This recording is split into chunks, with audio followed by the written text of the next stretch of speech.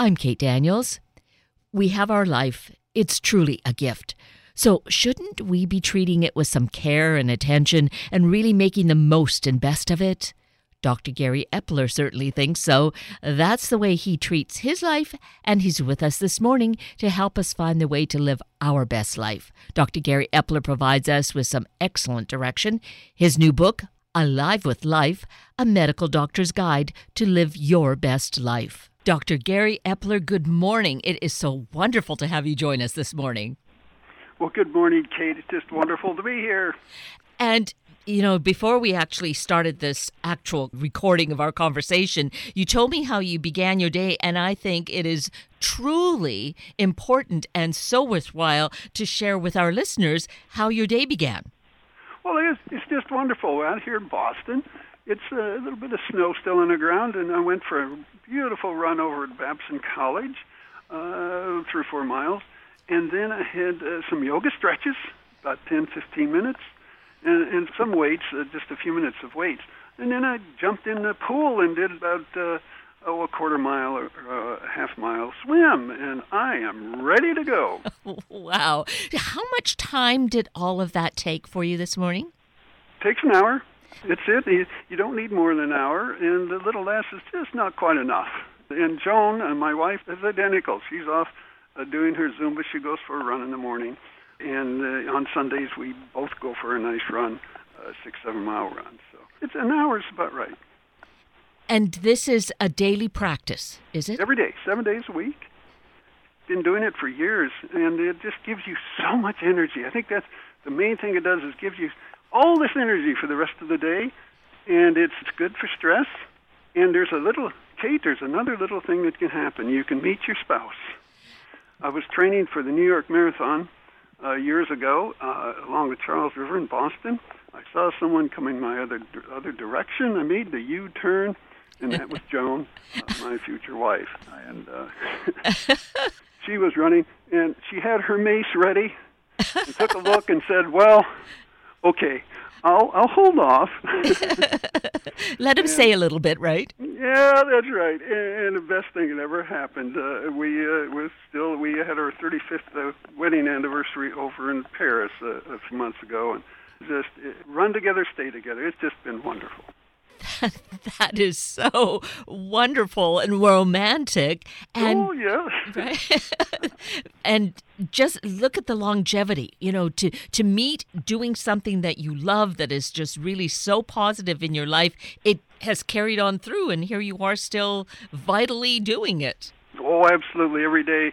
And every day gets better. And the other thing about that little story about, we all know that falling in love, your heart rate increases. It turns out the other way around, too. You increase your heart rate, you might fall in love with the person you're with. And so first dates or even any going out on a date, best thing to do is some sort of exercise. Go for a run, go for a hike, go dancing, go kayaking, anything to increase that heart rate. Be surprised what happens. That is truly amazing. I think you might be a special kind of heart doctor. There you go. That's it. That is so wonderful. Just so many benefits here. You sometimes hear about or read about people who meet for a drink, or they go to bars to meet potential partners. Well, that doesn't necessarily bode well for the future. So, oh boy, right? That doesn't work. And even spending $200 or $300 for a first date dinner. Oh, gee, that's a lot of money. And the best, go for a hike. Oh, the best thing in the world. My friend over at MIT did that, and sure enough, he fell in love, and they're still together. That was a couple of years ago. So a hike, and another person I know who took dancing lessons, and sure enough, they're still married. So right, something that is just so beneficial to our life in that way, just kind of builds our health and really that extra bond between each other. Yeah, it actually scientifically produces the oxytocin. That's the bonding hormone. so-called love hormone, and that's what the science is behind it. So there's actual science. That is really amazing and so interesting, because this was not an aspect of our conversation that I thought would occur. So, these kind of happy circumstances are always like an added bonus. That's it. Right. That's part. And so let us mention, though, a lot of this kind of detail and looking at our life is available in a new book that you have for us, Alive with Life, a medical doctor's guide to live your best life. That's exactly it. And it's at Gary Epler, EPLER.com, and on Amazon. And that's really what the book is about, how to live just a phenomenal life. And there's 15 elements about it, and we can talk about those. I think you wanted to talk about the Luke Perry issue. Well, I did. And actually, that's how your name first came to me, is because I think we were all so shocked at this young actor, 52, but I consider that as still being young, and so active in his life, and all of a sudden he has this massive stroke and doesn't recover from it. He dies from this stroke. So, what are we to learn from this, Dr. Epler? Well, there's many lessons. First is I was surprised too. I still am surprised in my friend's workout. I said, "Gee, he looked thin. He looked healthy, and he went into the hospital fairly healthy. Everybody said, oh, it was just some minor thing, but he died from it, and it's tragic." And the first thing is we don't know what caused his stroke. There are three causes. The first one is an aneurysm. An aneurysm is a balloon type of structure that occurs in the blood and pops and bleeds into the brain. The second one is bleeding into the brain from high blood pressure. And the third is a blood clot into the brain, usually from the heart. The heart goes into what's called atrial fibrillation. It just sort of quivers, and as a result, blood pools and clots and goes up to the brain. So that's the first thing you need to know about strokes, and we don't know which one he had. And so that will come out in time. But as you said, he had this stroke. He got to the hospital, from what I understand. That's really critical, getting medical attention very quickly. That happened. Now, here's with quickly, time is absolutely so key about strokes. And the symptoms, you have to know the symptoms. And the first one is usually slurred speech, acute onset. And the second one is a confused sort of gaze in their eyes. And you may see it at a restaurant. It may occur with a friend, or it may occur somewhere. And those are the first two things that happen. And it's relatively subtle, but it can be very dramatic with total weakness of one side of the body. The face may droop, and there's confusion and so forth. And so those are the symptoms. And 911, that's the answer. You call 911 because every minute counts, and that leads us to management. Every minute counts because with one of these aneurysms, sometimes there's a little tear and it's bleeding, and that can be stopped if you get to the hospital in time.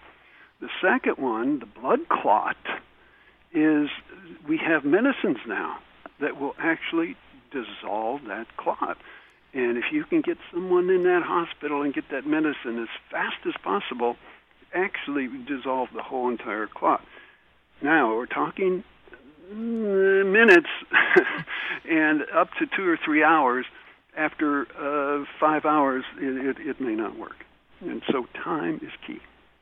So definitely very critical things for us to embrace, remember in our own lives. And we, I guess, don't know necessarily how that all factored into Luke Perry's situation, but it sounded like, time was right there, that he got 911 was called, he got to the hospital. But there must be degrees of strokes. Is it that there are larger clots perhaps that occur and too much bleeding that goes on? This is exactly what can happen. First, the clot, you have another clot. That can happen, and a bigger clot, and it's too much. It's just massive. And the second one, there can be more bleeding. Those are the two common causes of progression. But that leads then to the third type of stroke. We talked about the aneurysm, and we talked about the blood clot. The third type is hemorrhage. That's bleeding into the brain, and it can be caused by high blood pressure or a fall, a traumatic fall. And the main thing with those strokes is the rehabilitation. What you do after the stroke occurs is absolutely save people's lives, and that's called rehabilitation. It has to be very intense, 3 times a day, 1 hour, 3 times a day, beginning day 1. It's very painful, very tedious, but it can return people back to society and lead an independent life. If you let 3 weeks go after a stroke and do nothing, that person will be maybe totally disabled for the rest of their life. And I dare to say that perhaps in the past, and that might even be like 20 years or so ago when stroke occurred, that maybe bed rest was recommended rather than the rehab, right? It's interesting. You're absolutely right. That's the worst thing you can do. That's the worst thing. In bed rest, yeah, that's interesting. You're right. But sometimes we really don't know the right thing to do, and certainly rehab is phenomenal. So rehab is the thing to do. But I think there used to be an idea that even after surgery, people would need to stay in the hospital for longer periods of time. Now it's like, come on, let's get this done and let's get back living life, get back on track again. I mean, with some moderation, for sure, but right. And that's true, and is what that I've learned recently. It's called the stress recovery response. And stress in our life, it's actually good. If you don't stress things, if you don't stress your muscles, if you don't stress your brain, they atrophy and just go away. But it's the recovery that is key. For every amount of stress, you need the equal amount of recovery.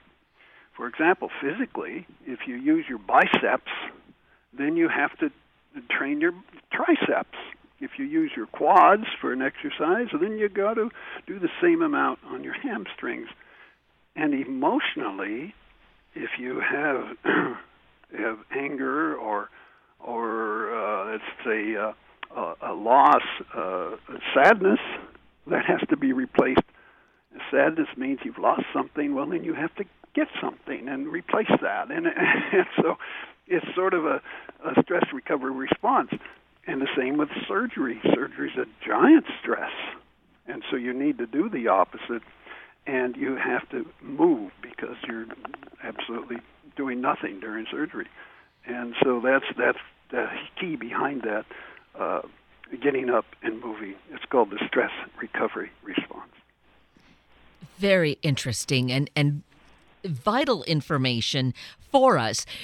And being in a great routine, great habits that you have already instituted in your life by having your fitness routine 1 hour every morning, 7 days a week, certainly puts you in good stead. Say you needed to have surgery for something, then you already have that conditioning down pat.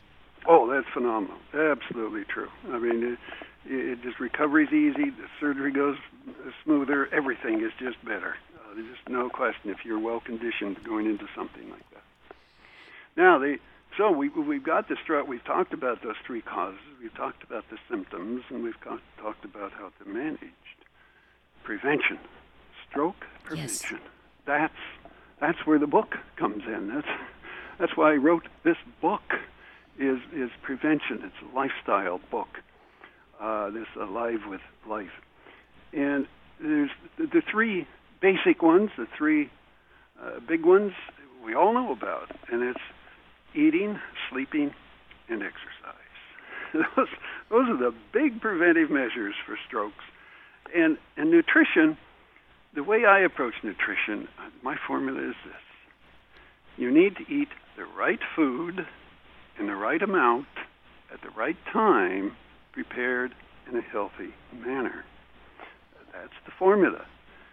Now, the two big issues are what are the right foods and what's the right amount. Right. So those are what you need to work on. And that's what I work on every day. I work on these things. Let's start with the right foods. Yes. The right foods are foods that do not harm us. And foods, I mean by harming us, cause inflammation. Foods cause inflammation. Too much of certain types of foods will cause inflammation.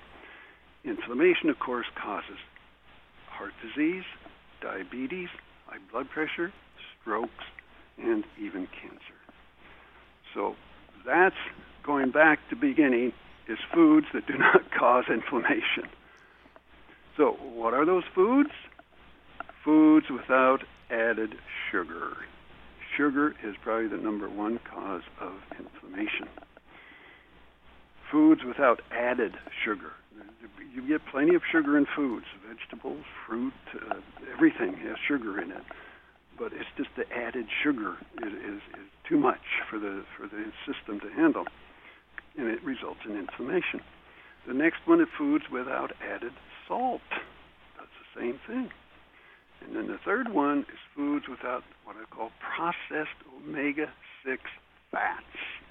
These are processed fats, and they cause inflammation in the arteries. So that's the formula for nutrition. And this seems, if we would focus on making one change in our lives, because inflammation is so detrimental, that we could really alleviate a lot of issues, health issues in our life by making these changes with the foods we eat. That's it. It really is. We could live to 140 years old, starting as an infant, if that infant had no foods without added sugar, added salt, and no processed omega-6. 140 years. And nutrition is by far the biggest, can be the biggest benefit of all these lifestyle changes. And now that second one, quantity is hard. That's difficult. We have been conditioned to clean our plates. Yes. At 18 years old, you can clean that plate. You can even double. You can have whatever, and it's burned up by the time you leave the table. Not at age 40. It only requires half that. And it's psychologically, we've been conditioned to clean the plate. You clean the plate at age 40, you're going to gain some weight. It's just the way it is. And the way to get around that, small plates and don't eat seconds. Sounds simple, doesn't it? Yes, it works. That's the one I struggle with of all these things, is eating the right foods. I know what foods to eat. I try to eat all those foods without added sugar and added salt, but it is almost impossible. 90% of the foods in the grocery store have one of those, added salt or added sugar, ketchup, everything. Everything has some salt and sugar in it. And so it's really kind of difficult. And the quantity, oh my goodness, it's just hard. It's hard not to, eat a little bit too much at dinner or something like that. And so you have to use the subconscious mind and condition your mind to fix the problem. Willpower is not enough. All of these are just such important direction and encouragement for our lifestyle. And when you were talking about going to the grocery store and the shopping for the right foods, I've heard it said, like, avoid the center part of the store. Stay on the periphery, right? That works. Yeah, anything in a box. I mean, anything with a barcode, it's going to have some processed omega-6. It's going to have salt. It's just sugar. It's crazy. You don't need to have all these things in there. I don't know why they're added. Well, I do know why they're added. They're added because we've been conditioned. We have been conditioned to sweet, sour, and sugar. It's just, and fat. It's just, we love that. And for example, you take a little chocolate and put the peanut butter and put those things in a little pad. That's just the perfect combination of salt, sugar, and fat, and they're delicious. And it's because we've been conditioned that way. I mean, and so we really have to decondition ourselves. And the result is, by conditioning ourselves, we're going to prevent some of these serious health issues. Unbelievable. Not only that, but prevent these, but now you're going to live a life, have a ton of energy. You're going to have lots of energy, the creativity. You're going to be able to have these wonderful experiences. And what I always like, you're going to be able to be with extraordinary people. And all of this will give you the energy to do that. That's why nutrition is so important. I want to hit one more before we go, and that's sleep. Remember I said eat, sleep, and exercise. Those are the big three. Sleep, you need 8 hours. Kate, you need 8 hours. Are you saying that to me personally? Well, I'm really telling it because guys come up to me and brag about, hey, I only need 6. And women will say, oh, gee, I can't get 8 hours. It's impossible. But you need 8. And here's the reason. 2 reasons. Sleep is for the brain. Sleep has nothing to do with relaxing muscles. Muscles are fine. They don't need any relaxation. It's only for the brain. And the brain uses up, it's called adenosine. It's an energy chemical. It's what your brain uses to go through the day. And it gets all used up by the end of the day. You need 8 hours to get it back up to the level for the next day. 6 is not enough. You won't have enough adenosine left up there. So that's number 1. Number 2, which is amazing, I just heard about recently. We all know about REM sleep. That's that rapid eye movement sleep, the dream sleep, and so forth. We need that. We need about 2 hours. The 2 hours all occur during the last 2 hours of the 8 hour sleep. So 6 to 8 hours is when that happens.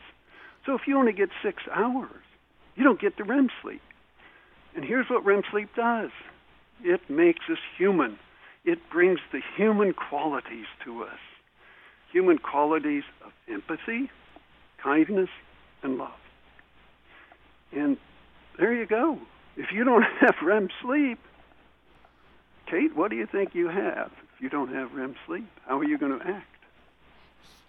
There could be a lot of anger. You could be angry. Yes. And be cranky and short-tempered. And if you know somebody that's had sleep deprivation, they're upset. They're quick-tempered, and they can even be mean. And it's all from sleep deprivation. And it turns out it's from not getting enough of that REM sleep. So there you are, 8 hours.